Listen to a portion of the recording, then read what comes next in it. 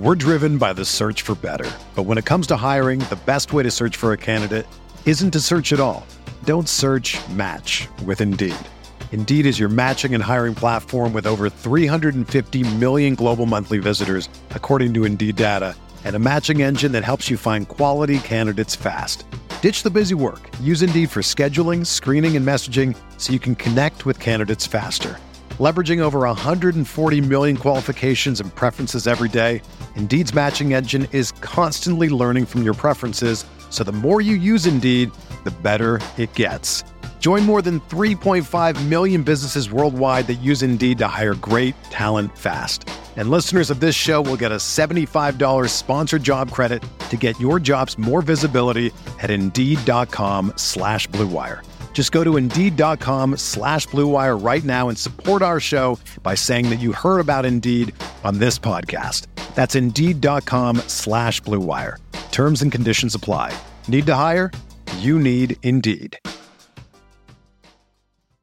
I want to tell you a little bit about the fine folks at ExpressVPN who have helped us out dramatically in terms of running this channel. What do I mean by that? Well, if you've used the NFL's American Game Pass, you've probably found that there's limited access to all 22 and also no live access to games. That's actually very different from the International Game Pass plan, which has both full all 22 footage and full access to games.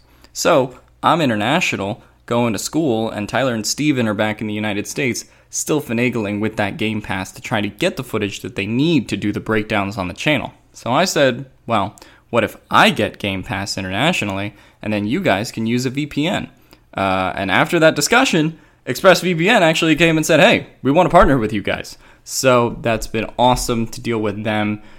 They have been great for the show and have helped us pump out these breakdowns that we know you guys have been watching on the channel. And of course, when we talk about ExpressVPN, their uses go far outside of football. There's plenty of shows on Netflix in America that aren't available elsewhere and vice versa because, well, maybe that one's on HBO Max and maybe that one's on Hulu. So there's plenty of uses for ExpressVPN to get regionally based exclusive internet content. And so we want to let you go to ExpressVPN and explore yourselves. So that's why if you go to expressvpn.com/guilty, again, that's expressvpn.com/guilty, you can get a 3-month free trial on us. So that's our promise to you, and we know that you're going to love ExpressVPN just as much as we have if you're football fanatics like us. So if you want to see that really pretty Justin Herbert pass that you saw live on CBS that week again, but you want to see it in that beautiful all 22 and plenty of different camera angles, you can again go to expressvpn.com/guilty to start your 3-month free trial today.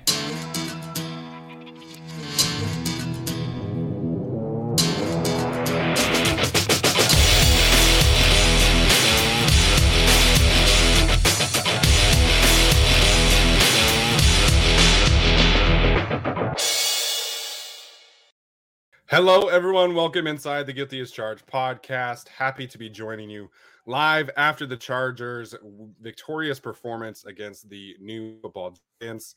Happy to be joined by my guys, Alex and Tyler. Alex, it's a double victory for you. Of course, this weekend you get to watch the Chargers win, and you get to watch Urban Meyer go up in flames. So how are you doing today, man? I mean, the Chargers win was very pleasurable, but the Urban stuff on Saturday was almost more fun. Outside of the Jalen Guyton touchdown, that was very fun. But, this was just an awesome game to see the Chargers just kind of go wire to wire and just dominate a team like that. We hadn't seen that so far this year. And yeah, the Giants are bad, but I think that this was a win that they sorely needed. Get a game up on the wild card, get momentum offensively going into the Kansas City game, and that's going to be really fun. So I thought this was really fun win, and yeah, just excited to see what happens going forward. Yeah, absolutely. We'll dive into everything, but it was nice to sit in here and not have a stressful afternoon, be able to just watch the Chargers take care of their business, because the Giants are not a good football team. They're not healthy. They're firing coaches. So this was a game that the Chargers should have won like this. And it was good to see them take care of business. Tyler is here as well. Was at the game today. So Tyler, how you doing, man? I'm doing very well. Happy to see a win. My dad had yet to go to that stadium and watch the team that he was rooting for win. Of course, I watched the Chargers win, but the Raiders Chargers beat the Raiders at that time. So unfortunately, he had not seen that. So today, finally, we get to see a win. It felt really great for them to finally win in front of my dad, I guess. But it was good to be there. Good to be there. We were waiting for a game like this. We knew they could do it. You guys told me all week, oh, this is a bad Giants team. It's a bad Giants team. I said, well, it could be close. They might score 21 points or whatever. No, but this was bad. Like, this is that performance by the Giants and how bad they looked as bad as I can remember since probably the time that the Chargers shut out the Jets back in 2014 when Jarrett Johnson blew up Geno Smith or whatever it was. I mean, it was a really bad showing by the Giants, and it was worse on the field. Everyone was laughing at them in the stadium and clapping them when they failed at their attempts to do, 4-down conversions or whatever. It was really bad, but Chargers won, so it was all fun. Yeah, I'm sure, we were having the same action here in my house with my wife. It was like, right from the get-go, the Giants have a decent drive. They get to midfield. It's fourth and a very short 2, and they punt. And the same thing happens later on. You get to like midfield-ish, 4th and 2, 4th and 3, and you're down 20 already, and you punt. And then the fake punt. And then it was like, they come out of halftime, and they're doing up-tempo, hurry-up stuff to run draw plays. I just was blown away by it just felt like they didn't even have a true plan. They were just like, we're just going to see what happens. And as soon as they got down, they're like, all right, we're done. They checked out. Welcome to the NFL, where Freddie Kitchens has a job and Joe Brady does not. But yes. I just thought it was crazy because they also started doing that thing where they did 7 tosses and then they did a flea flicker the very next play. I'm like, what are you guys doing? And then in the fourth quarter, they're down 23. And the commentators were like, the Giants are really starting to establish that ground game. I'm like, they have no fucking time to establish a ground game. That was a nice Saquon run, but there's no time. They have to throw the ball. This is crazy. Yeah, that is not a fun team to watch, but I'm thankful that for the 3rd, 4th, 5th year in a row, they're a losing team. The Giants suck, and they always will. Fuck Eli Manning. Yes. Friendly reminder that Philip Rivers is 3-0, or was 3-0, I should say, against Eli Manning. So I was at that game. You were. So we'll dive into the specifics of this game. Hello. Wanted to mention really quickly just a few of the health updates that Brandon Staley was able to provide after the game. First and foremost, he does expect Keenan Allen to play on Thursday night, barring a setback for Keenan. Of course, he is vaccinated, so he just needs the 2 negative tests in order to be activated off of the COVID list. He does not think that Austin Eckler's injury is serious. Looked pretty bad to me when it happened, but he said that he felt like if they were in a closer game, that Austin Eckler could have been returning to the game. And so that's obviously good to hear. And then Derwin James apparently woke up on Saturday and was sore. Brandon Staley said that he is hopeful that Derwin James plays on Thursday night. Okay, the Austin Eckler one was definitely concerning, but wait, so Derwin James, he woke up sore, and then they're not even sure he's going to play Thursday? Whatever. Okay. I'm glad that Eckler is okay. I'll say that much, because going into, or having to play Kansas City without Eckler, potentially without Allen, now potentially without James, would have been rough. But if he's all right, that's great. I saw him try to get up on the field. And listen, I've seen injuries at home games all year or in previous years. When Eckler went down, the audience was about as shocked and upset as I can remember a team or a group of fans watching a player get hurt. That's how much he means to the team. So I hope he's okay. Absolutely. I mean, also just they were wrapping him up on the sidelines. They were just using a comically large amount of tape. I think they used 2 full rolls just to not put him back into the game. But I guess it took the pressure off of his ankle. And I mean, they're going to need him to play Thursday. Absolutely. And Yeah, I don't know what to make of the Derwin stuff. That's very weird because it didn't seem like he got injured, and they're maintaining that he didn't get injured in any kind of practice or anything. So maybe they just decided to give him the week off, but it does kind of have like Kenneth Murray vibes, even though he didn't really get hurt, like that one Saturday. So not sure what to make of it, but yeah, they absolutely need Derwin to play Saturday or on Thursday. So if this was the sacrifice that was needed to get him to be able to play, then you take it if you can get it. Yeah. So some people are clarifying in the chat here. Apparently, Staley said that his quad was swollen. I must have missed that one. I heard him say that it was a little swollen and that he woke up on Saturday and it was swollen.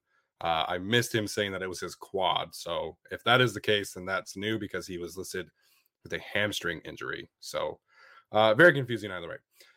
That being said, we'll dive into this game. Before we do, have to give a shout out to our sponsor, TickPick, who is the official ticketing partner of the Guilty as Charged podcast. As we all know, this season is winding down and it is time to get out to a game. We know we had some people attending their first Chargers home game today. If you were able to do that, shout out to you. That's got to be a super fun experience. If you want to have an easier time to make that happen, please use the link in our description to get a $10 discount from TickPick. Again, that's TickPick, the official ticketing partner of the As Charged podcast. That being said, we have to talk about that throw from Justin Herbert. I want to get Tyler's thoughts here first because on television, it looked incredible, but I have to imagine that seeing that throw in person was truly an out-of-body experience. Am I right in thinking that, Tyler? Well, it really was. And, I haven't seen Herbert play all that much. This is the first year I've seen him live. But that throw, man, it going to our side. So first, obviously, Herbert moves, like, where's he going? And he's rolling up, he's winding up to throw. And then he throws it, and then we all look up, and then we look down to see who he's supposed to be throwing it to. And Guyton is like, oh, and we're all going. And when he threw it, Guyton was still running forward and not looking. And so everyone in the stands is looking down at him going, turn around, like, oh my God, look for the ball. It's coming for you. Ah! And then he does eventually turn around and he gets that. And we were just freaking out. But I mean, I'll be honest, I love that angle of the throw, but people have shown the sideline angle. There's an angle from like the floor showing it like, for someone was sitting in the end zone and showing the throw. I mean, It was incredible. And for him to pull that off on third down, no less. I mean, there were so many different things they could have done on third down, check it down, run it, or get a sack or whatever. For them to launch it and really put the game away at that moment was awesome. And, I haven't really seen many deep shots from Herbert that counted because I think the most I saw with deep shots before was against the Cowboys and 2 were called back. So I've kind of been waiting for him to really show off his arm like that. And in that way, I'm sure the air yards were close to 70 air yards. It was amazing. It was an excellent throw. He's done it plenty of times this year. Kudos to him, man. It was an awesome throw. Yeah, I mean, I just was sitting there like, my attitude towards that play was it was 29 seconds. They're at the 40-yard line. I'm just like, all right, well, get a field goal, go in a half, 20-7. Right, exactly. There to me, there wasn't that much stress because it's like I don't think the Giants are really going to score 20 points and make this competitive anyway. I mean, they ended up scoring 21 or whatever, but they didn't really. The Chargers just kind of gave up on defense at the end, which I'm sure we'll talk about. But I was just like, all right, well, let's send it in a halftime, 20-7, good enough lead, and you get the ball at the half. And someone posted that thing on Twitter where it's like Herbert does the little rollout thing to the right, and then he winds up, and something's about to happen. And it was just that kind of moment where we're like, oh God, he's gonna throw it. And it was funny because on TV they had sort of like they didn't really know where Herbert was throwing the ball at first. Yeah, you saw the camera like pause for a second. So they were like, oh, where is he going? And so they like briefly stopped it and then like, oh, he's throwing it all the way over there. And so then they just cut the camera angle like all the way over there. So I thought that was just like a insane play to watch. Jalen Guyton, recipient of the GAC bump, 2 touchdowns in the last 2 weeks. So I just thought that was all around a really fun play. go for the knockout punch. And Absolutely. yeah, they got it done. And like I said on Twitter, that was just one of the throws where that's the kind of like top one quarterback in the league stuff that Justin Herbert has. And or that potential at least. And so for him to just put 63 air yards on a rope, not many that can do that. Yeah, I would say right now, Aaron Rodgers a couple of years ago makes that throw, right? I think right now, probably not. So Mahomes, Allen, and Herbert are probably the only three that make that. But the craziest thing about that to me is that's not even where the play was designed to go. So you have a 3rd and an 11, and like Alex is saying, you have 30 seconds left or whatever. You're trying to get into field goal range.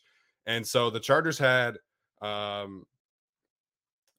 not talking about Mike Glennon right now, Jason. We're talking about Justin Herbert's throw. So the Chargers had 2 overs coming from the left side to the right side. They had a tight end doing a short drag route. So they were clearly trying to do like an intermediate route. And it was, it's pretty standard to just have one guy take the deep and take the go route and try to pull one of the safeties with him. And so Justin Herbert gets pressure. And I feel like if he hadn't gotten pressure, he probably would have thrown one of those over routes, probably to Palmer or Mike Williams. And so he gets pressure and he rolls out, and all the routes are all going to the left, or they're all, so they're all going to the opposite way. And so he rolls out, and I'm thinking, oh, he's just going to run for a few yards, maybe get out of bounds. And then he stops and just uncorks that thing. And I think that was his best throw of his career. Like, I really do, just given the circumstances of the time of the game and how far it traveled. And like I said, just improving that specific throw, because that's not where the play was designed to go. And then I love after the game, Jalen's Guyton like, hey man, it's easy to make those kind of plays when you have the perfect pass. Like, just so subtle with it. And man, like Justin Herbert is just so special in that regard. And we're seeing him really kind of come out of his shell in terms of improvising on the fly, because normally we see them have to kind of set that up. You max protect, you roll out, and you have this specific design to go deep. And for him to do it on that specific play just was a truly special play. Yeah, and he looked so good throughout the game. Live, maybe I'll be more harsh, I guess, if I watch it on all 22, but live, he was just processing everything in the intermediate and short so well. So for him to, again, a week after doing this against the Bengals, take it again deep as well. And now he's potentially comfortable hitting it at every level, and everything's open, and they can dial things up and change different things. I mean, it's going to be a show on Thursday Night Football. It is going to be something really special. We didn't even mention that he's getting hit from behind as he throws that ball. Like, that's one of the craziest things about that play, that he still got that off and just had it perfectly despite all the pressure on that play. So yeah, like Tyler said, I mean, we'll talk about Herbert's game more in depth, I'm sure, but just all around great game. Thought he was processing really well. Got Josh Palmer involved, pretty much got everyone involved, really. And we were sort of talking about, what's the first game without Keenan Allen going to be like? And it didn't seem like he skipped a beat, right? Like everything was still kind of the same. They have Palmer slide into what was that Keenan Allen role. But the offense didn't really miss a beat. Like, obviously you would have probably liked to have Keenan here on third downs, and the team is much better with Keenan when he's here. But I thought that was a really impressive effort, all things considered, with this Giants secondary and how well they had been playing coming into this game. And just basically to not miss a beat without arguably your best offensive player. So that was just an incredible effort from him. Vaults his name into the MVP conversation. I think Brady's starting to, unfortunately, lock it up. But Herbert has some weeks here to do some damage, and that was a really fun effort to see from him. Yeah, absolutely. And I love to see the way that he, spread the ball around. You're losing your top receiver in this one. It would have been relatively easy for him to just say, hey, I'm just going to funnel targets toward Mike Williams, towards Austin Eckler, towards Jared Cook, the next men up in that conversation. But he hit 9 receivers today on passes, really spread the ball around at a fantastic level. And, this Giants defense is a good defense. Like, it is. I think they're a little inflated in terms of, the turnovers and stuff like that, because they've gotten 19 takeaways this season. But they're a solid defense, and they have dudes like James Bradbury. We saw a couple of times make some great plays. I know Leonard Williams was hurt, but Azeez Ojulari had a really good game, I feel like. Dexter Lawrence was absolutely working Michael Schofield. I think that's going to be a rough charting for Schofield. But, you see Justin Herbert just stay poised in the pocket, stay calm and collected, and spread the ball around. We saw some targets for Donald Parham go his way. Josh Palmer had, almost a seamless transition. And it was just great to see. This is the kind of leap that you're hoping to see from Justin Herbert in year 2, where you potentially lose one of your top targets and you can still go out and put 37 points up against a really solid Giants defense.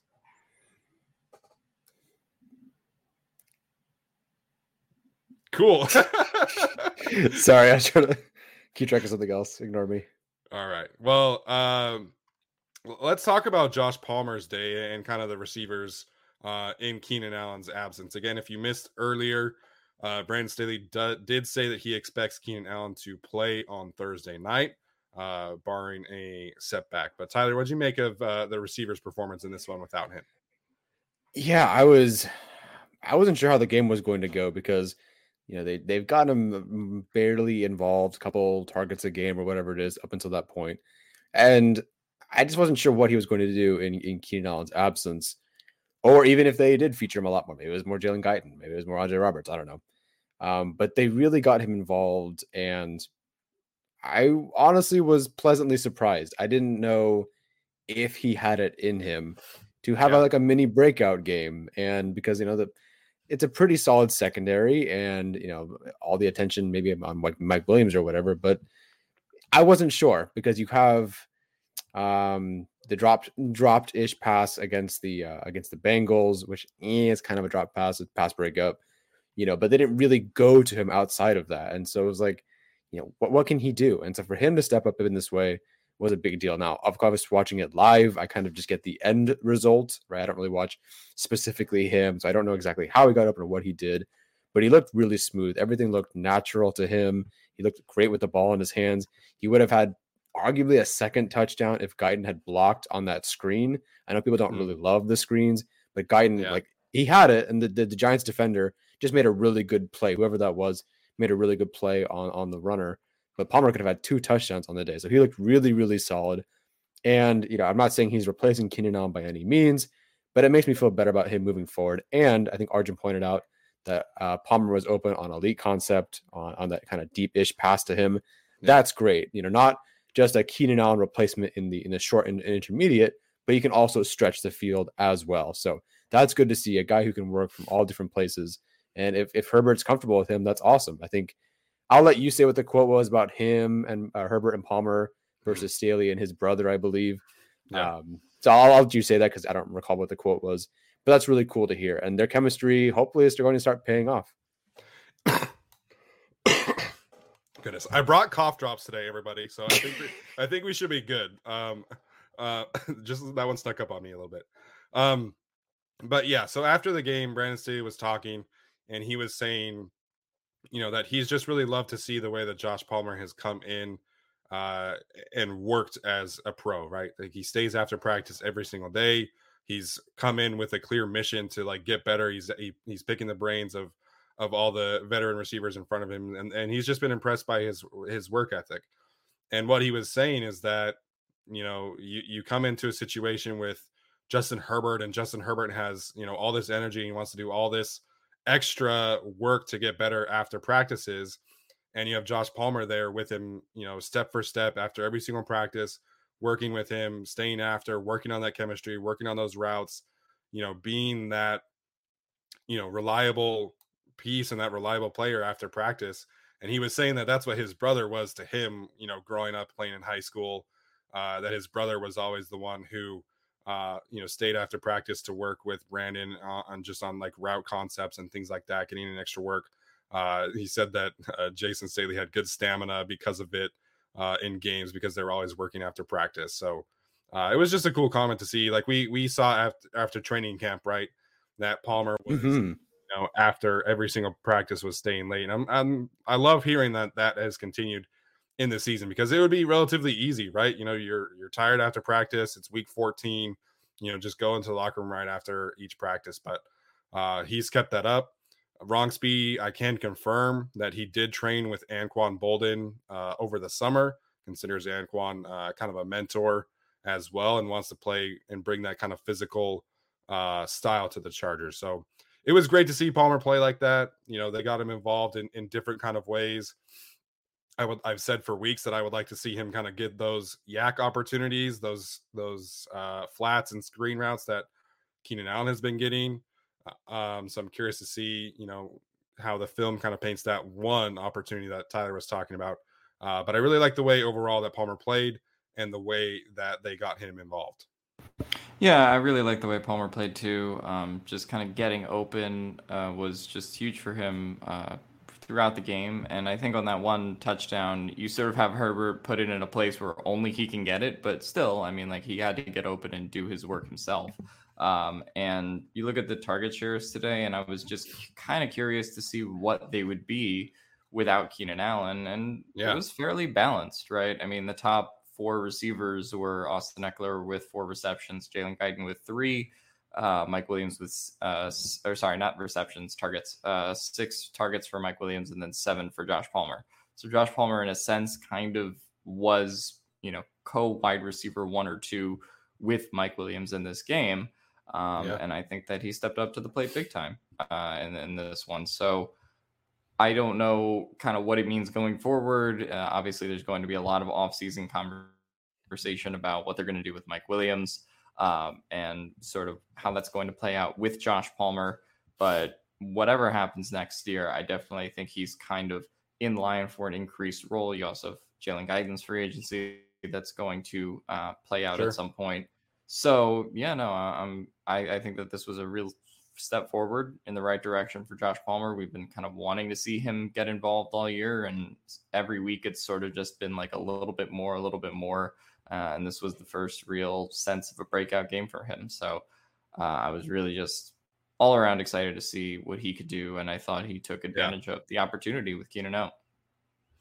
Yeah. And on the opposite there, again, James Bradbury is a fantastic corner. I don't know how much he was shadowing Mike Williams, but 6 for 61, no touchdowns is a little underwhelming for Mike Williams in this one. Granted, he could have had like 20 extra yards if he had not run out of bounds on that one drag route, which was like, how do you do that? How does an athlete of his caliber run out of bounds in that kind of setting? No one was close to him. He could have easily had another 20 yards after that. If I'm not mistaken, that led to that drive was a field goal. So, not that it like completely changed the game or anything like that, but like, how do you let that happen, dude? Yeah, that was frustrating. I feel like so many things went towards our way, and we saw him, and that we knew as soon as he got the pass, the angle he was taking to round towards the sidelines, like, you're not making that turn, dude. Like, you're not as finesse of a car as you think. And yeah, he steps like 42 times out of bounds, 30 yards too early. And we're like, come on, how do you mess that up? And we're happy it's a first down and a pretty sizable gain, but it could have been more. Now, a lot of people in the chat are talking about Mike Williams and what they should do with him next year after Palmer's solid game. Sure. I'm still in favor of keeping everybody together right now if Williams is on the franchise tag. I mean, if you can afford it, of course, and you want to find speed elsewhere or at least upgrade your speed and also keep Guyton. But I really think everyone that's the receivers that are on the team right now should stick around. I think they should just not be so picky about we need to have only 5 wide receivers and a special teams guy or whatever. Yeah. Just go find another speed guy, keep this group together with Williams on a franchise tag. And I think that's a really good option. Is it probably paying Williams more than he's worth? Probably, but I still would keep him around. I don't know if Palmer's ready to take that next step. Maybe he could, if Allen's maybe out on Thursday and then Palmer continues his ascension. He looks great. Maybe move on from Williams. But I'm still in favor of keeping them together because there are still things that Mike Williams can do that the other guys can't. And so, I know people want to find and move on, like, let's get rid of Mike Williams. We don't need him. I still think he's a vital part of the team, even if he's overpaid to do it. I also don't think Mike Williams had like a bad game today. I mean, no, definitely not. Yeah, definitely not. No, I mean, played all right given the circumstances. I think there was just a little bit of like, also we didn't practice all week, right? In addition Right. to, Right. all this kind of conversation about who would really be wide receiver 1, wide receiver 2. Like Joshua Palmer got all the practice reps, I mean, more or less speaking, as wide receiver 1 because Mike Williams didn't practice all week. So, not that I'm saying that really changes the dynamics, but coming into this game, I think Mike Williams, considering the week he had, considering the week the Chargers had, with Keenan Allen unfortunately testing positive, like I sort of thought that this was like best case scenario for what the receivers could do in this game in terms of getting all of them involved. So, for me, we're probably going to have these discussions every week about what changes and if Mike Williams is actually worth, 17 million and the next week he's worth 7 million because he dropped a ball and he stepped out of bounds. But, for me, I still think he's been playing really well this season as a whole. Yeah, no, he's still on pace for a really fantastic season. And like he's already setting career highs in catches. He still has a great connection with Justin Herbert. And I think it was someone pointed out earlier. I can't remember who it was. There's already like 18 new comments since then. But, continuity for Justin Herbert is really so important. And so I think that this front office loves Mike Williams. We've heard that from Daniel Popper. We've heard that the owners like Mike Williams. I mean, the offensive coordinator has compared him to Michael Thomas a few times. So I think that Mike Williams will be back next year, at least in some capacity, whether that's franchise tagging him. That would pay him, I think, $18 million, $19 million, just depending on how that scale translates next year. And like we know that Tom Telesco is not going to overpay. Like we saw that with Hunter Henry last year. He's not going to, let Mike Williams be like, hey, I want $20 million per year, or I'm walking. And that's just the kind of the GM that he is. But just kind of given, the receiver market in general next year, I'd be pretty surprised if he does get more than $18 million a year. You have Devontae Adams, Chris Godwin in the same class, so we'll see, right? But I expect at this point that Williams is back for at least next year. I do agree with Tyler that they absolutely need to move on from this archaic belief of having 5 receivers on, the roster is okay. Like we saw this specific week why you need more than 5 capable receivers. You look at the Tampa Bay Buccaneers who have like 7, and everybody wonders why. And then you lose Antonio Brown because he's a moron. And you have the next guy kind of step in and the offense can continue to row the boat. So next year, definitely, I think they need to add some more speed and have more, frankly, just more bodies and more options outside of Jalen Guyton for that downfield role.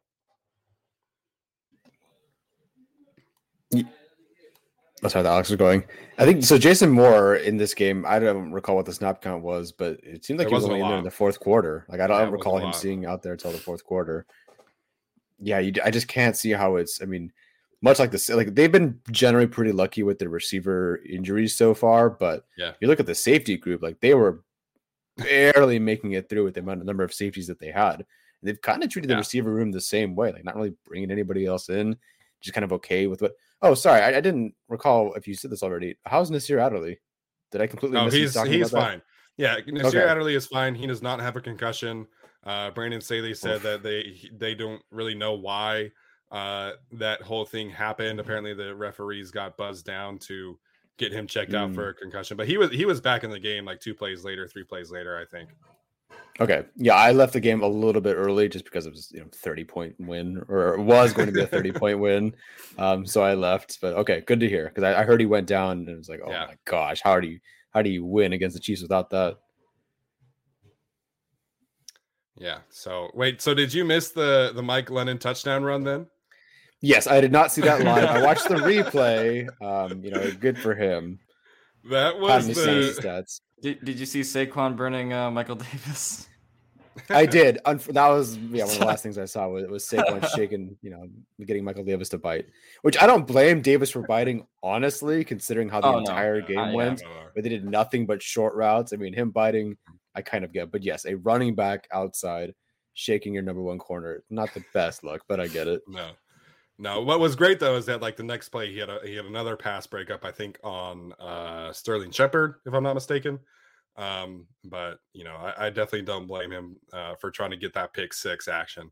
But man, that Mike Glennon touchdown run was probably the funniest thing that I saw today. And we saw a bunch of funny things, but that man was bracing for contact at like the 2.5 yard line. Like he wanted zero part of that, just had no idea what to do when he crossed the end zone. It was just comical. The whole game was comical, man. I still think the funniest thing that I saw was the 4th down attempt, and they threw it like 6 yards out of bounds. Yeah, it might have looked okay on the broadcast, but from watching from our angle, it wasn't even close. Like I think they would have gotten blown up anyway. But the fact that they threw it 6 yards the other way, a kickoff went out of bounds. Yeah, so many things were comically so bad for them today. I actually kind of felt bad, but then I didn't because it's Chargers won. Yeah, right. Yeah, absolutely. So, anything else? Oh, I wanted to say this as well because I know that a lot of people have kind of dubbed me as the Joe Lombardi defender or whatever, but I thought Joe Lombardi called a fantastic game today. I really loved the way that they balanced all the different kind of running plays. They did a good mix of outside zone, inside zone. I love the way that he called play action today. So, the offense wasn't super crisp in the fourth quarter. Of course, that kind of happens in a blowout game and you have backups in and things like that. But I thought Joe Lombardi called generally a very, very good game today. And I thought he called a good game last week as well. Yeah, no, pretty solid overall. I mean, a lot of guys were open. That's a sign of a pretty good call from a coordinator, I'm sure. Also, you got to give credit to your receivers. But guys are pretty wide open. I think everything was working pretty well. I would like to see them improve just a bit somehow. It's tough when they get backed up at their 1 or their 3 or whatever it is. They're having a bit of trouble, sustaining the drive or scoring or whatever. Right. And that really just kind of gives the opponent an advantage. So a little bit better there would be good. But otherwise, yeah, I thought it was a pretty solid game. Honestly, if we're just talking like wire-to-wire drive, I thought that first drive of the game for them was really good. They got Austin Eckler involved. They got Justin Jackson involved. And then I think, just Justin Herbert was just kind of making these quick decisions. And throughout the whole game, it just felt like the best meshing of Joe Lombardi's quick passing game along with the sort of RPO play action stuff that we've seen all year. I'm not the biggest Joe Lombardi defender as Steven is, or as he gets labeled, but this was his best game of the year, to be honest. And I think, you could kind of go back and talk about like, this is the Giants and it wasn't a great team, but I thought just from start to finish, he schemed things up pretty well and they had a game plan, and any adaptations they make usually kind of always worked in this one. Probably going to be a little bit more difficult with the primetime game versus the Chiefs. But I thought for what this game was, Joe Lombardi did a fantastic job. Wow, Jason saying that he thinks that the Denver game was his best game. That's an interesting. He did call a good game. It was just execution errors in that one, in my opinion. But I still like the Philadelphia game quite a bit too.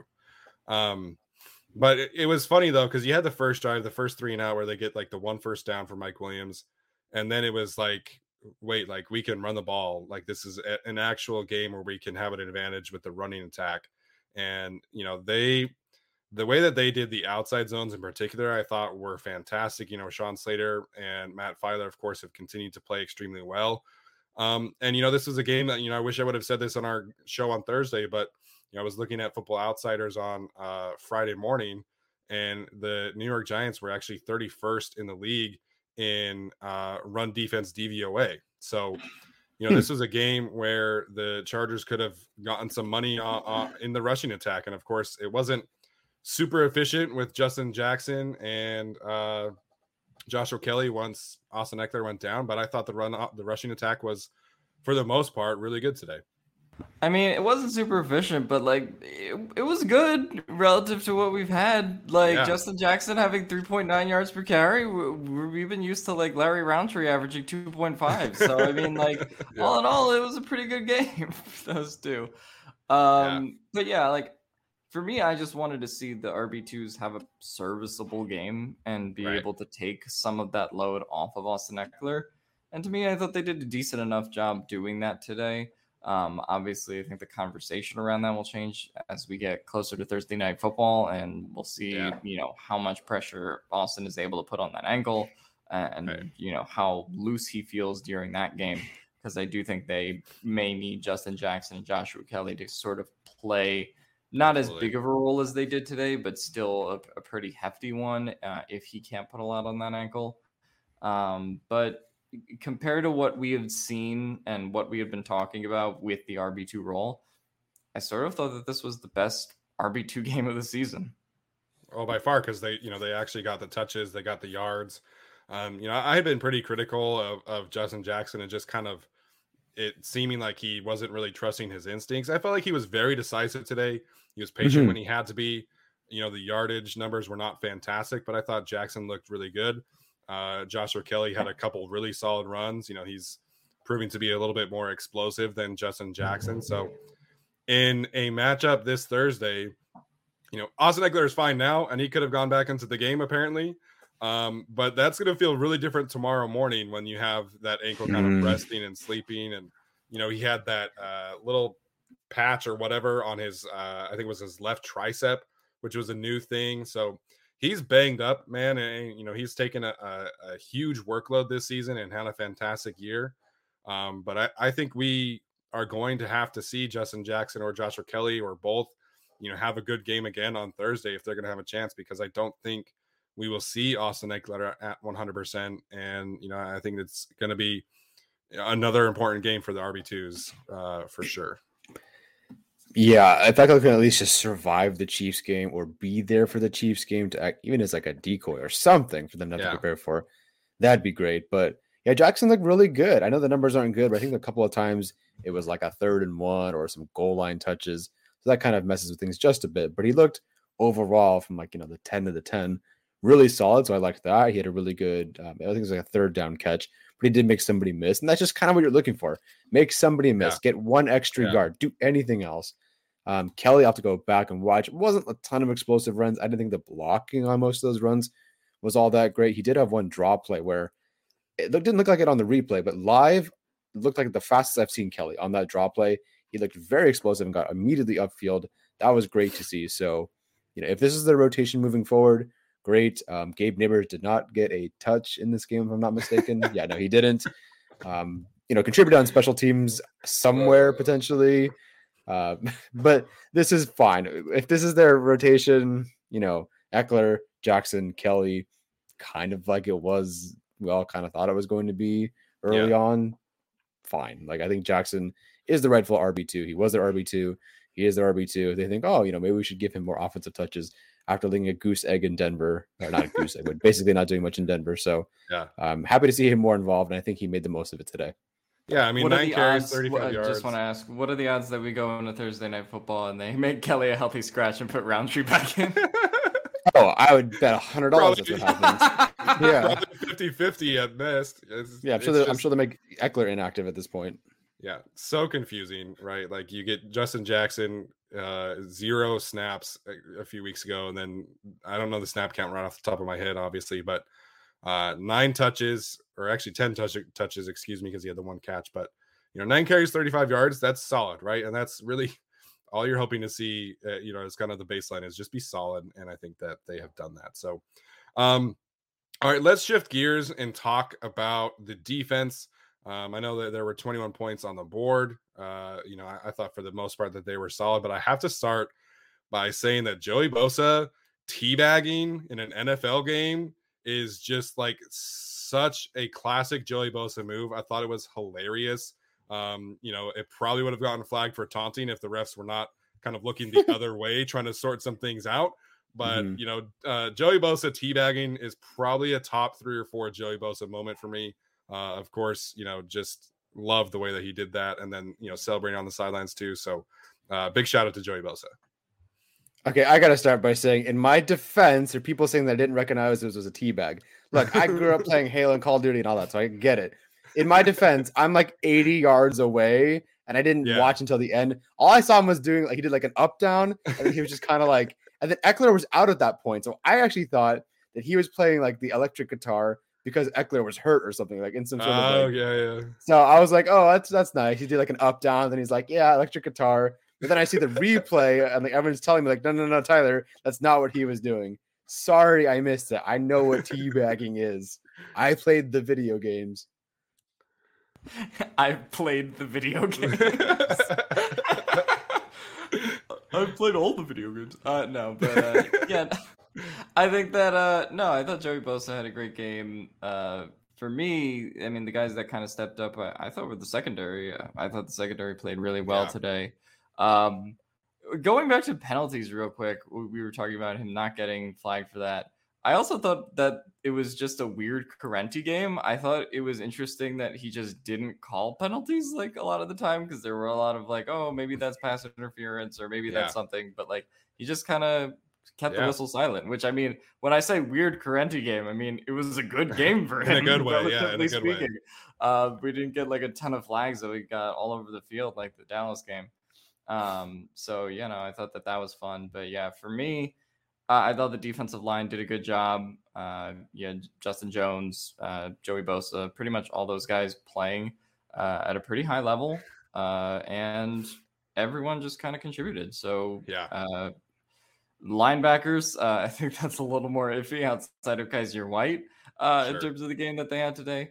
But I thought Chris Harris, Michael Davis, and really just everyone in the secondary, including Nasir Adderley, is sort of my standout for the game. Obviously, you're going against Mike Glennon. It was not as challenging as previous games have been. But for Michael Davis to pretty much lock up Kenny Golladay, not give up really anything to him. And then you have Chris Harris just kind of making plays, making his influence felt. 3 pass deflections on the day for him. I just thought it was an all-around solid effort. Yeah, absolutely. The secondary, played very well. I would have loved to see, some more active bodies in the secondary. That would have been fun. But Michael Davis, we were very critical of him last week. I thought he had a fantastic day for the most part. Again, the biting on the Saquon Barkley thing is a little bit of excusable at least. But 4 pass breakups. I thought he had the one really solid tackle on one of the Saquon screens too. So I'll wait to make complete judgment on Michael Davis and Chris Harris when it comes to the all 22. But, Mike Glennon gave them several opportunities to make plays on the ball, and they did not disappoint. Chris Harris, having 3 pass breakups, I think this is probably one of his best days of the season, probably of his Chargers tenure. He was pretty good last week as well. So credit to him for not practicing all week and then, coming back and having a good impact. So, I thought Adderley was fantastic. Again, he had a couple of really crucial tackles on Saquon Barkley in space, as I talked about on Thursday. That pass breakup by him where he kind of did a flip was kind of insane. You got to take better care of your body, my guy, please. And then unfortunately, Tavon Campbell was by far the worst of the group. I think he had like 5 tackles, just really was kind of a mess. But for the most part, I do agree that the secondary played very well today. Yeah, the missed tackle is a little concerning. I don't know how many he missed, but that was kind of his one of his best attributes early on in the season against the Raiders. I think he had a number of really great open field tackles to bring them to 3rd down, 4th down, whatever it was. And he's just kind of missing right now. And for a guy that athletic, I have to always remember that this guy's 28, 29, or however old he is. I always think he'll develop and maybe he can get better, but at this point he's at that age. But hey, I'm sure seriously, shout out Chris Harris Jr. for having what seemed to be a good game. I mean, outside of, and this wasn't his fault, but outside of Kyle Rudolph having the 160-yard catch, which is basically all on Trey Marshall, I think. The next best receiver, Sterling Shepard with 27, not counting the running backs who had a bunch of dump offs. Shepard with 27, Galladay with 15, Engram with 8, and Ross with 7. The secondary looked confident in making plays for the first time since, honestly, maybe the Dallas game, which is ironic considering it was the same referee crew. But they, those guys were really holding it down during the Dallas game, and they played really well in this game, and that's great. Heading into this, the Kansas City Chiefs' most important game of the season matchup, that's really good momentum to be having. So listen, Chris Harris Jr. on social media said that he was hurt. He was hurt. I don't know how long he's still been hurt. Right. He said the same thing last year, man. He did the exact same thing last year. Yeah. So good for him for having a good game. Hopefully he can keep it up because I don't believe at this point he is hurt. So if he's bad next week, then I don't believe it was because he was hurt. But hopefully the momentum continues because they're going to need it. Yeah, I was gonna say they can afford one of Chris Harris and Devon Campbell being bad. They can't afford them both being bad at the same time. So if you get ASJ back on Thursday, which I think they're hopeful for, and Chris Harris can continue to play like this along with Michael Davis, then I think the secondary is in a good position. If Chris Harris does kind of recede a little bit, and then you have Devon Campbell playing like he has been, then I think that becomes a problem. I also had no idea Devon Campbell was 28 years old until I just did a Google after what Tyler said right now, and it does make his play look a little bit worse. Yes, because he's that developmental project when he's already developed and peaked physically. So a little bit of a concern there. Arjun confirms that PFF has him for 3 missed tackles right now. Not great for a cornerback at all. So definitely a bit of a concern there. I'm going to kind of talk about, we'll wrap this up at least in terms of the defense, but I know I saw a bunch of people kind of criticizing, the pass rush and how it kind of didn't show up today. And I'm not really there. The Giants were doing a ton of quick drop back passing attack. They did so many draw plays in the second half. Like, they didn't have a ton of true pass set opportunities, but Joey Bosa had a game wrecker kind of day potential. And so I feel like the Giants just kind of said, we're not going to, do anything deep or intermediate or anything like that. So Bosa hit Mike Glennon 4 times. I think there was another hit, at least according to ESPN's box score. But do have to say that right now, as Arjun told us, that Chris Rumpf, Jerry Tillery, and Kenneth Murray combined for 0 pressures on the initial watch from Pro Football Focus. So again, a little understandable, but obviously, in the first game without Kyler Fackrell, you're hoping for a little bit more production from those secondary rushers outside of Bosa and Nwosu. And unfortunately, they did not get anything from them. Yeah, 55 pass rush attempts for that trio and 0 pressures.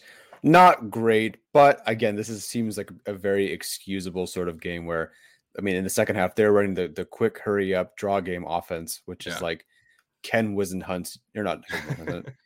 Well, who was the quarter? Oh, Mike McCoy. Excuse me, Mike McCoy's dream back in the day. There you go. Geez. So yeah, them not getting a whole lot of pressures is fine. I'd be more interested in like the pass rush win rate because I could see them having 1 more reps, and they just weren't productive because Glennon was like, throw to that guy. How often did they have to really get after the passer? I can't believe Joey Bosa had 4 hits because they really didn't seem like they had a lot of opportunities to get after the passer in a nice natural 5-step drop back or whatever. It would seem to be dump it off here, and then like the flea flicker 47 times apparently. I've never seen a team run that many trick plays in one drive. Yeah, for me, I thought the run defense was really good this game. I think you can talk about the pass rush not being great, but at the same time, it's like you guys said. Mike Glennon threw 5.3 yards per attempt, and then you had 26 runs with Saquon Barkley and Devontae Booker. So there's not a whole lot that you can do if they're going to run it and just kind of get the ball, on these kind of 3-4 yard gains all the time when it comes to their passing game. So in that sense, I think maybe the feeling is a little underwhelming from a fan perspective because, we saw the Bengals game last week where there was just nonstop pressure on every play and Joe Burrow had to dance around back there and they were down 24. So whether he was taking the sack or not, he had to find something downfield. So that opened up an opportunity for more sacks and pressures. Absolutely. But this game was just different. Mike Glennon is not Joe Burrow, and the Giants, were not throwing down 24. They were doing whatever the hell Freddie Kitchens was doing down 23. So for me, I think that you can think about it going into Thursday night. But to me, I don't really take an issue with the pass rush this game. Yeah, I can't say that I've ever really seen a double reverse screen from an NFL team before, and they reverse it to the first guy, and then they reverse it again, right? And then they throw the screen to the first reverse guy. I was like, what are we doing? You're running that way and then throwing the reverse back that way. Like, what is happening with this play design? You know, when you do a reverse trick play, you throw it down the field, not to the freaking screen pass. So, you know, Freddie Kitchens was a mess, and it's crazy that he's considered an upgrade over what they used to have. But yeah, in general, I don't have a ton of takeaways from the defense. Like, I think they, for the most part, did what they had to do. But the Giants' offense is just so bad. I mean, they scored 2 touchdowns in the fourth quarter. Most of that was against the backups that came in. You know, you could tell that the Chargers defense definitely did not want to allow that last touchdown. I think Joey Bosa even like came in off of the sideline for a play, and like Nasir Adderley was pissed that they were taking him out. So they clearly did not want to give up the 21 points, but I don't have a ton of takeaways from the defense in this game. You know, the Giants offense was just so bad. It was embarrassingly bad. And I don't like, they had this guy come off of his concussion protocol, and like that was what they were running with them. And they were every third down opportunity they got, they were trying to run the football. They obviously did not trust him to win, you know, to try to throw, except for the one bomb to Kyle Rudolph. It was an awful performance. It actually, considering all the flea flicker and all the trick stuff and the things that didn't work and the screens and the short game and the running, it felt like what everyone hates the most about Joe Lombardi, like the worst possible games that Joe Lombardi could have called, and what people like magnify the most about what they hate. It felt like watching that, but they did it the entire game. Yeah. It was awful, and I completely underestimate how bad they are. Yeah, so even Arjun, you know, who's been pretty critical of Joe Lombardi, was like, man, I think we all need to come together and just be glad that we're not Giants fans right now. Yeah. Not a ton to take away from that game. So let's get to some studs and duds here. And then I do want to talk, at least for a little bit, just kind of the playoff picture and where things stand heading into Thursday night. So, Alex, I'll let you kick this one off. Who is your stud of the day?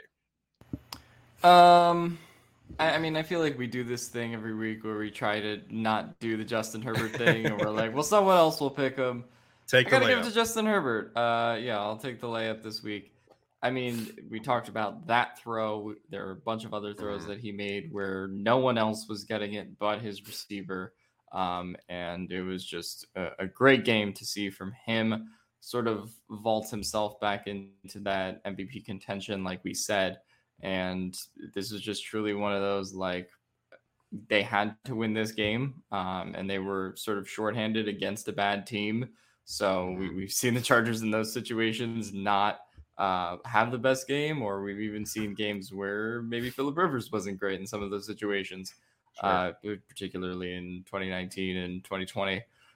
So I would say that, yeah, Justin Herbert just playing as well as he did this game was awesome to see against a pretty challenging secondary, like we said, coming in. And yeah, I mean, he sets himself up for what is probably going to be a really awesome game with Patrick Mahomes for first place in the AFC West. So the way that Justin Herbert has been playing the last 2 weeks, I know, I was very critical of him after the Denver game, as were many. And, he's had his instances against New England and against Minnesota that weren't great. But most of the season, he's been even better than what we saw with Justin Herbert last year. And that's just been great to see. So taking the layup, Justin Herbert, stud of the game. Yeah, that's a good one. I would have gone with him if you didn't, so thanks a lot. But I really just felt like I'm so happy to see him taking a couple more opportunities, because they've been there. And so him to be like, all right, I'm going to go look downfield. I'm not going to take that check down, especially on that Guyton play and the Guyton play last week. That's so great for him. And for him to just heating up at the right time, the merging of his skill set, the guys that they have, what they want to do, and the lines blocking pretty well overall. Like it's very nice to see them heating up right before the postseason. I'm going to go with a different one, because for the first time in a very long time, I wasn't super worried about this person coming onto the field. I will give it to Dustin Hopkins, not necessarily just for this game, but for kind of just finally calming those Chargers fan jitters. He's missed 2 extra points and 1 field goal this year. Yeah. But that's sure a lot better than what we've been used to, I think Vizcaíno missed 5 extra points in the first couple of games of the year. So for him to just be a nice, calming presence, making generally, 88 to 92% of his kicks, that's great. And just honestly, not having to worry about that is awesome. Now, apparently a lot of people at the broadcast angle thought that he had missed one of his field goals. Yeah. It wasn't like a missed, in my opinion.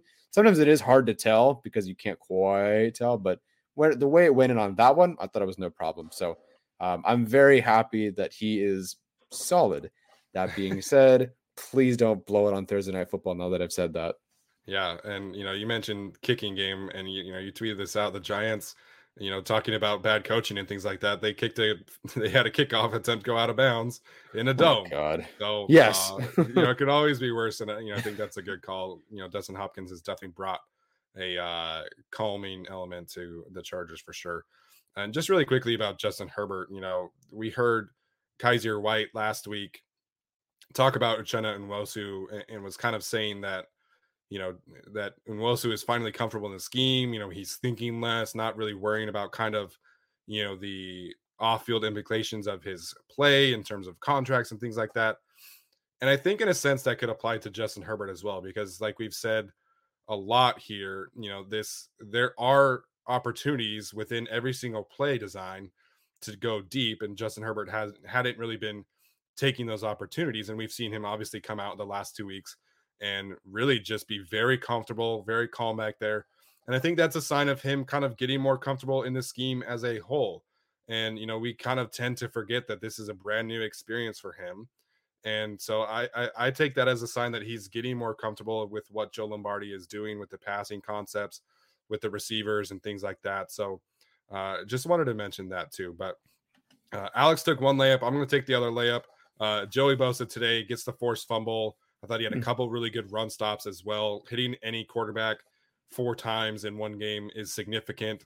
He did, I believe the sack fumble came against Andrew Thomas too. And Andrew Thomas was, their best offensive lineman for the Giants, at least.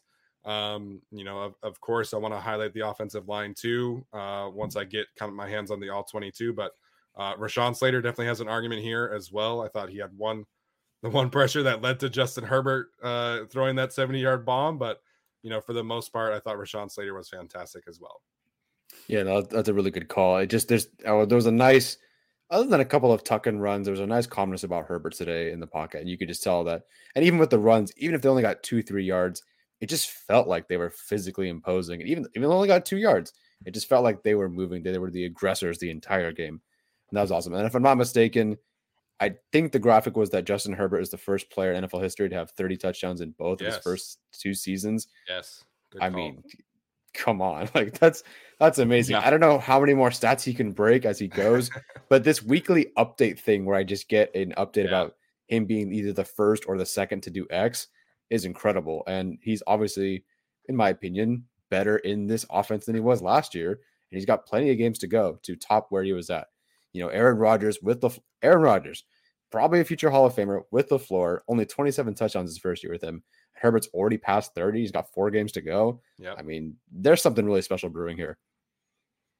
Yeah, I mean, I think Justin Herbert was fantastic. And I think you can honestly throw, if we're, just kind of grouping studs together, like I thought Michael Davis had a really good game. Kind of got burnt by Saquon Barkley at the end, but I thought he used the boundary really well in coverage.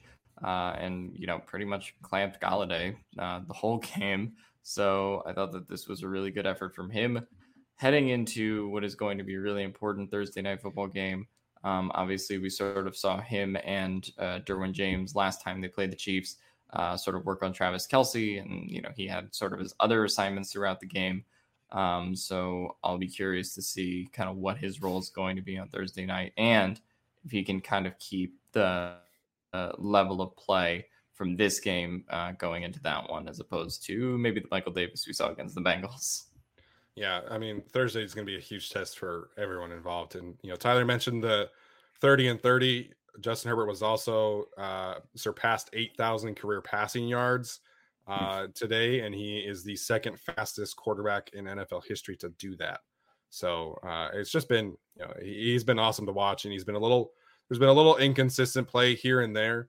But he's got a great opportunity on Thursday night to kind of move into that MVP conversation. That being said, let's get to some duds. I'm actually not going to talk about a player today. I'm going to be talking about Brandon Staley and Tom Telesco for my duds of the day, because the roster management this week was truly an abomination. You have 3 healthy safeties entering this game in an NFL matchup, and I understand that the Giants' offense is not great, but you have Alohi Gilman and Asante Samuel Jr., who you know are going to be out for a while. You don't put those players on IR, which gives you the opportunity to sign more healthy bodies. And they are extremely fortunate. You know, Nasir Adderley gets that pass breakup where he does a front flip and he comes up, you know, kind of limping a little bit. And if he had been out, I think we're having a very different conversation about the defense today, because then you would have Trey Marshall and Ben DeLuca, or probably Chris Harris potentially, as your starting safeties. So the way that these 2 gentlemen handled the roster this week was just incredibly frustrating.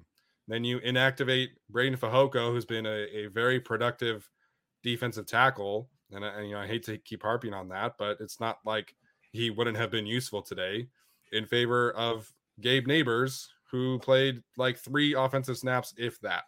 So again, I don't have too many takeaways in terms of negative players or duds or anything like that, but the way that they handled the roster management this week really was frustrating, in my opinion.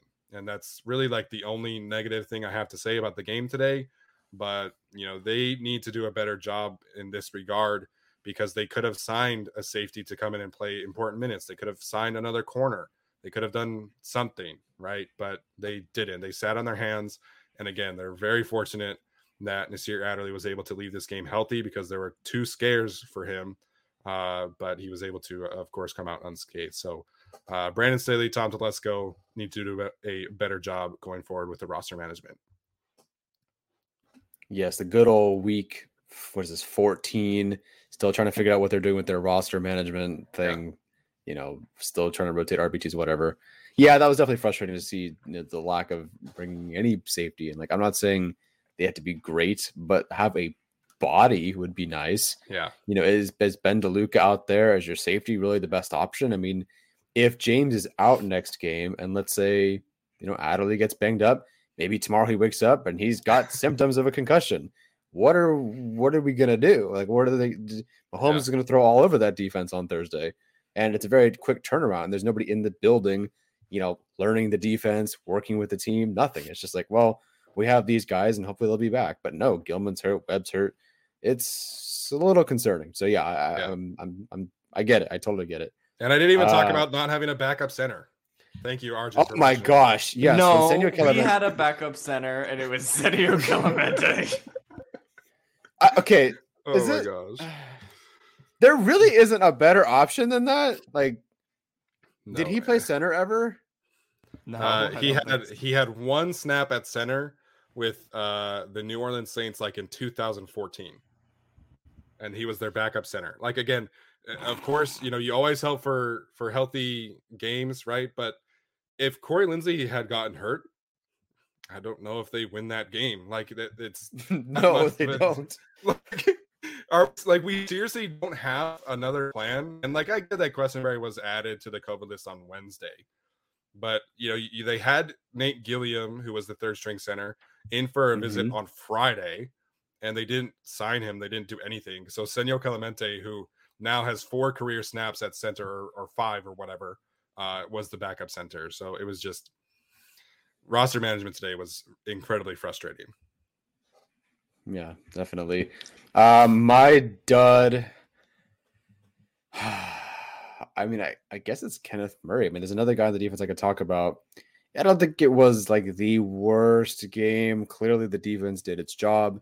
So I don't think he had many opportunities where it was like, God, that was terrible. But, you know, him being beaten coverage by the fullback at the goal line and completely fighting on, it was play action or whatever it was. He had the lining up in the neutral zone penalty. He had rushed the passer 17 or 14 times, whatever. He had 2 penalties. He had 2 penalties. Great. That's even better. So he had 2. That's awesome. 2 penalties. He rushed the passer, 14 or 17 times, had 0 pressures. And again, we talked about that's kind of excusable, but like what was his impact today? Did he have a tackle? Let me see. No, he has not registered a tackle on ESPN at least. Yeah, so I mean, his involvement on the field is just to be a Yeah. body. I mean, He's or literally be not even beaten. on the box score. No, he's not on the box score. And I know we want to give him more games to, grow into that edge rusher role, I guess, but geez, dude, like you can't make any impact in this game. It's not like they at least ran it enough times where you could have made a tackle or something. It's really frustrating. I mean, he at least had some occasional impact as a linebacker. I could say, okay, there was that one play maybe, or he made a tackle after 32 yards. But for him to be at the edge and not make like any tackles and no impact on this game, nothing positive at least. I mean, cost the team a touchdown, 2 penalties, 0 pressures. That's a bust to me. Not a bust, excuse me, a dud. I mean, you could argue it's a dud and a bust at this point. Like, I know we want to be hopeful, but look, he hasn't looked any better at edge. Yeah, he's committing penalties, and it's sort of the same issues that we're seeing when he's playing linebacker. Like, he kind of looks slow. He looks unathletic. As much as we want to talk about, like, Kenneth Murray, the athlete, I'm like, he hasn't been showing that too much. Like, he's kind of just looked the same for a couple weeks now. Really, ever since he came back from that injury, he's looked a step slow. So to me, I don't blame anyone for picking him as a dud of the game because he was bad. So I don't know how that really gets better. I don't know what they're going to do with him against like the Chiefs and what his snap count's going to be. It seems like, again, his snap count sort of stayed the same at relatively low levels in this game as well. So I don't know what to expect with him. I could go with Kenneth Murray, but we already talked about him, and I picked him for Tud of the Week before. So I'll go with, this sort of builds off of Steven's point talking about Tom Telesco and Brandon Staley. Why did we think Trey Marshall starting was a good idea? Like, why went in terms of thinking? Like, what made you think that was going to go okay? That, like, the slowest replacement safety that we got when the roster was finalized, who runs like he's in concrete all the time. Like, why did we think that would be a good replacement for Derwin James? I don't know, but he's sort of my dud of the game. Obviously, like, fell over and then pretty much single-handedly allows that touchdown on what was a good blitz with Keemon Hall and Adderley. So I don't know, man. Like, and it's going to be really bad if Derwin can't go Thursday, just because you cannot have Trey Marshall starting against the Chiefs and expect to win that game. So yeah, you can go with some of the guys on the defense. I think honestly you can make this a Kenneth Murray and Trey Marshall, co-disaster class week. Sure. But yeah, they both look bad. I guess I will go with Marshall as my dud of the game just because he just looked out of sorts, and I don't think they can expect him to play any serious snaps coming up if they want a chance to win football games. Yeah, I mean, it's a real shame that Mark Webb was on injury reserve today for this one, and that Alohi Gilman was hurt because it would have been fun to see them in kind of more expanded roles, but we're stuck with Trey Marshall. So I do have to say, Juan is pointing out that they did hide Trey Marshall after that, and it's true. Like, they had a designer blitz that Staley likes to say with Adderley and Keemon Hall.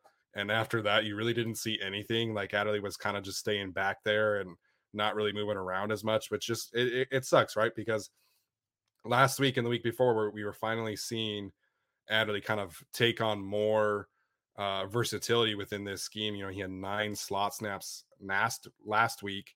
I don't think he'll have that many when I go look at it tomorrow from today's game. So, it's going to be a rough one if Trey Marshall is starting, and it's not like they have another option because Ben DeLuca, no offense to anybody who likes Ben DeLuca, is the next option after that. So at this point, if Derwin's not able to play on Thursday, put Chris Harris back there, I guess, put Keemon Hall back there, kind of just rotate that other option alongside Nasir Adderley, because Trey Marshall clearly not a starting player.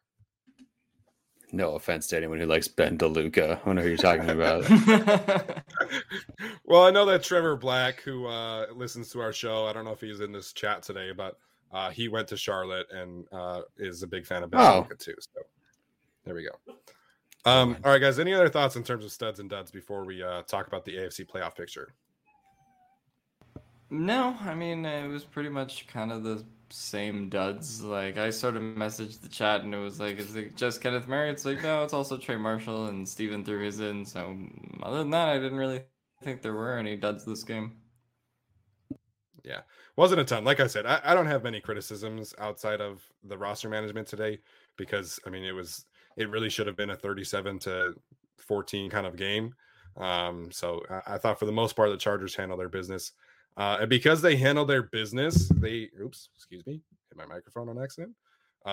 Because they handle their business, they get to have a huge game with the Kansas City Chiefs on Thursday. As it currently stands, after today's games, the Patriots are atop the AFC, but they are now tied because they were on a bye week. You have the Tennessee Titans at 9-4. Suddenly getting healthy. Julio Jones came back today. Derrick Henry reportedly coming back for week 17-18 potentially. Should be back for the playoffs, though, for sure, according to Ian Rappaport. The Chiefs absolutely throttled the Las Vegas Raiders after the Raiders did a little celebration thing on Chiefs logo, which is never a good idea. The Ravens have nobody healthy on their team and dropped a game to the Cleveland Browns, so they currently are in fourth place, just ahead of the Chargers. The Colts moved up quite a few spots despite being on a bye week this week. They are the 6th seed. And then as it currently stands, the Buffalo Bills are the 7th seed after losing to the Tampa Bay Buccaneers. But I was watching the pregame the pregame NBC, and their model, their data actually have the Bills outside of the playoffs at season's end. So really interesting one there. To start with you, kind of your general thoughts on the AFC after today's games. I'm glad the Ravens are not doing very well. I do not want anything to do with that team in the postseason if they're there. So listen, this game against the Chiefs, we say it very frequently that it's whatever reason, there's a Thursday night game against the Chiefs towards the end of the year that basically decides the fate of the AFC West. Chargers tend to not hold on, or sometimes they win. They beat them in 2018, but then they would lose next week to the Ravens or whatever it was. But it's a big game, and the Chiefs have the opportunity to lose maybe another one. They do play the Bengals. I believe they play the Broncos again, and then some other team that I'm forgetting. But they're not that bad. But they could drop that to the Bengals, but the Chargers can't rely on that. They need to take care of business, and I think they can. The Bills, great job fighting back today. The Bengals, great job fighting back today. Both teams lost. The Broncos destroyed the Lions today. They're kind of on the outside looking in. I don't know what to make of the AFC except for the Patriots. I don't know. I don't want them to face the Colts. I don't want them to face the Patriots, but the Chargers have a decent shot at making some noise in the postseason, especially as they heat up. But being able to host rather than travel to at least that first game. Do I want to travel to Buffalo? No, they wouldn't do that. Well, it depends how it turns out. But I wouldn't want to travel to certain East Coast teams. It's a really interesting playoff picture. It's tough to tell because, the Ravens keep losing players and they lose. The Titans, they have a great record, but can they hold on? I don't know. It all really comes all down to this game. So it's a big game. Yeah, I mean, I think this week is kind of one of the reasons that win against the Bengals was so huge for a lot of wins, and why I thought that was a must-win game. Now the Chargers are 8-5 in the 5 seed, a game up on 5, 7, and 6 teams. So I mean, with the Colts, Bills, Browns, Bengals, and the Broncos, who are still there. So yeah, no, I thought this was a huge win, and I don't know who we're going to be picking between the Chargers and Chiefs when it comes time to make game picks, but that kind of does give you a little bit of margin for error, even if you do lose to the Chiefs. you're probably still going to be a playoff team because you'll be tied with some of those teams next week, and then you get a very winnable game against the Texans. So yeah, I think as we've talked about, beating the Steelers, beating the Bengals, and then having the chance to beating the Browns as well, who they're up a game on. All of those were really huge wins in terms of how the wild card picture has played out to this point. So I'm really excited with where the Chargers are in the playoff picture. I think if we're going to do if the season ended today kind of thing, the Chargers would have a first round matchup with the Baltimore Ravens, who are currently injured right now. We'll see what happens with Lamar Jackson and the severity of his ankle sprain. But, there's no team that I see other than, I guess I would put the Patriots and Titans in that tier because they're kind of getting Derrick Henry back towards the end of the year, that I think the Chargers really don't have a chance to beat, because I think they can play the Chiefs and win. They've showed that. I think they could play the Ravens and win. I think they showed that. And any of the teams that are sort of bouncing in that wild card tier and division tier, I think they could also go on the road and play them as well. So, but yeah, obviously the optimal situation is beat the Chiefs next week, control your own destiny as far as the division is concerned. Yeah. Just wanted to look really quickly at the Ravens schedule. So, obviously I love my guy, Tyler Huntley. We all know this. But if Lamar Jackson misses next week, they play the Packers. So I think that's kind of an L, even if Lamar plays. But if Lamar doesn't play, then you're looking at a Ravens team potentially really in trouble. The Browns host the Raiders next week on Saturday. The first round of Saturday games. The Bengals play at the Broncos. So some winnable matchups for the Bengals and the Browns, particularly the Browns at this point. The Raiders are kind of just done. And then the following week, the Ravens play at Cincinnati. So that is a huge matchup as well, day after Christmas. So it's exciting, right? This is everything that we could have hoped for and more for the Chargers at this point. Potentially having the chance to not clinch, right? But you win this game on Thursday and really good about your chances in winning the division, because then you have the Texans, who, frankly, I'd be shocked if the Chargers lost that game. The Texans are awful. And then the Broncos and the Raiders. I think they would win at least one of those games, and then worst case scenario there is that you tie with the Chiefs and you have the tiebreaker because you went 2-0 against them. So this is a huge game for a variety of reasons. Obviously, like the head-to-head, the playoff seeding, Herbert versus Mahomes. And, we'll dive into everything about this, but, primetime Herbert versus primetime Mahomes is going to be as good as it gets this season in any NFL game in terms of quarterback matchup. And so it's a huge game. I think this is the biggest Chargers game since I was probably in high school. And yes, that includes Chargers and Chiefs from 2018, just because of really kind of what this would signify for the Chargers going forward, in the future outside of this season. But just cannot wait for this matchup on Thursday night. And primetime Eckler as well. Yeah, primetime Eckler, primetime Herbert, primetime Mahomes. I think the opposite of Chargers Chiefs is Texans Jaguars, which is on the docket next week. And I don't think that I primetime game. No, not a primetime game. Okay. Although that would be funny. They should just flex Texans Jaguars into Sunday Night Football. But flex yeah, it to ESPN 30 or Peacock. Just get it off of any TV at all. Well, yeah. Can you do national blackouts in addition to local blackouts? That's probably what they need to do for Texans Jaguars. I don't think anyone should see that game outside of the Urban Meyer household. Yeah. Alex, how do they do blackouts where you live? Just out of curiosity. Oh, well, no, I get whatever the Florida market is. Okay. Yeah, so that's pretty much my situation. So I thought it was really fun this week that I got to watch the Cowboys and the Washington game and the Chiefs and the Raiders. That was cool, because usually I have to watch the Dolphins at 1 p.m. in one of those slots. So they can take another bye next week as far as I'm concerned. Well, I got those games on TV too, and they were both snooze fests. So Oh, they were both snooze fests. But yeah, Dolphins offense not fun to watch. Been very bad, except Jalen Waddle. Yeah, of course. Yeah. I'm trying to think though. So Steven said it's one of the most important games they've had since you were in high school, which was 2008, 2012, right? Correct. Yeah, you're older than me. God help me. I probably, I mean, because even the 2018 game, they'd already lost to the Chiefs. So be able to sweep this Chiefs team before your all-in year and then basically control your destiny all the way. Because if they beat the Chiefs, they'll beat the Texans, they'll beat the Raiders. And then I don't have any worry about them beating the Broncos at home because it's just a very, very different kind of thing. Right.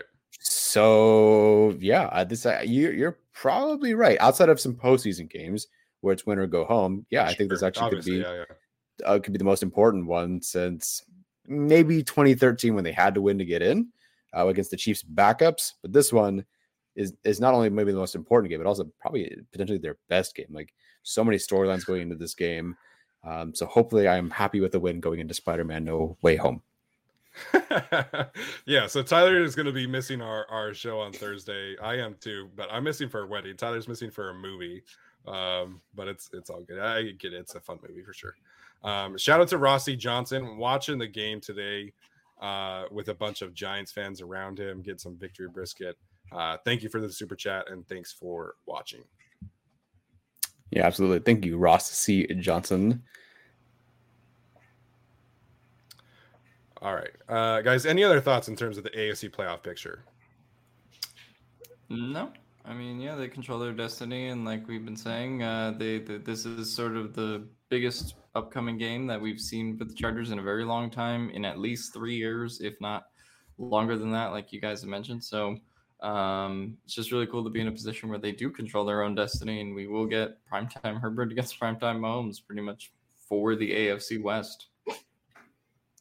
Is primetime Mahomes any good? Like, didn't he put like 16 points up on the Giants a couple of weeks ago? That's true. That is true. Maybe it's just Sunday Night Football Mahomes. That's good because then he just kind of sucks the energy from Chris Collinsworth and turns it into play. Guys, I think Mahomes is still good. let's not do this before Thursday. I care about he said prime time. He said prime time Mahomes because the last time we saw him Mahomes on prime time, he wasn't very good. So no, but I think the Chiefs offense is, I'm not going to say they're all the way back, but I mean, you put up 48 against the Raiders and you're doing pretty good. But I love all the smoke that Gus Bradley is getting today for everything that we all know to be true. Yeah, that was fun. Once again, when I'm watching with my dad, when he just exclaims something ridiculous, like, why is my defensive lineman covering, the slot receiver down the field? It just honestly makes my day so much. And like, I shouldn't make fun of his team. So I just kind of sit there and I always have to tweet something like, like it's so funny that he has to endure that. I feel bad. And their season is in the dumps. I feel pretty bad because he bought tickets to go to the Chargers Raiders game that Steven and I will also be at. And they're basically going to be losing, and the Chargers will probably be sitting some of their starters potentially. Depends how that game goes or how the season goes. Not less than ideal situation. It's just funny to me that it came apart so fast this season, because usually they do like the 6-3 thing and we're for real, and now they're sitting at 6-7 and they're toast. So Raiders are frauds, and as we've said, they'll always be frauds. Yeah. So they play at Cleveland next week, and I feel like if you lose, that's pretty much an elimination game. Like right now, it's an uphill battle, right? But you lose to the Browns next week, and you're cooked. So, anyways, so this has been a great episode tonight. Thank you guys for tuning in. We're about an hour and a half, so won't keep you guys any longer. Super late for Alex as well. But Alex, Tyler, any final thoughts before we head out for the day? Nope. I will be talking to you guys in about 48 hours or the Tuesday night, or not Tuesday, but Tuesday night recording. Yeah. So see you guys in a bit. Yeah. Really exciting win. Get to have that great Thursday night game. So happy we get the energy into this week, and fuck the Giants. Who cares about them? They're really bad and they will always be bad. Yeah. Those New Jersey Giants. Am I right? Yeah, so this week is obviously going to be a little bit different because of Thursday Night Football. So we'll be going live on Tuesday to do our preview episode. And then, like I said, Tyler and I will not be able to record on Thursday night. So Alex is going to do a separate video, and then Tyler and I will record something on Friday after the game. So it's going to be a little bit different this week, but we'll obviously have you guys covered nonetheless. So Alex, Tyler, thanks for joining me today. All you guys, thanks for tuning in. This has been a good one. And of course, great to come here after a victory, after the Chargers took care of business. So that's going to do it for us. We'll see you on Tuesday.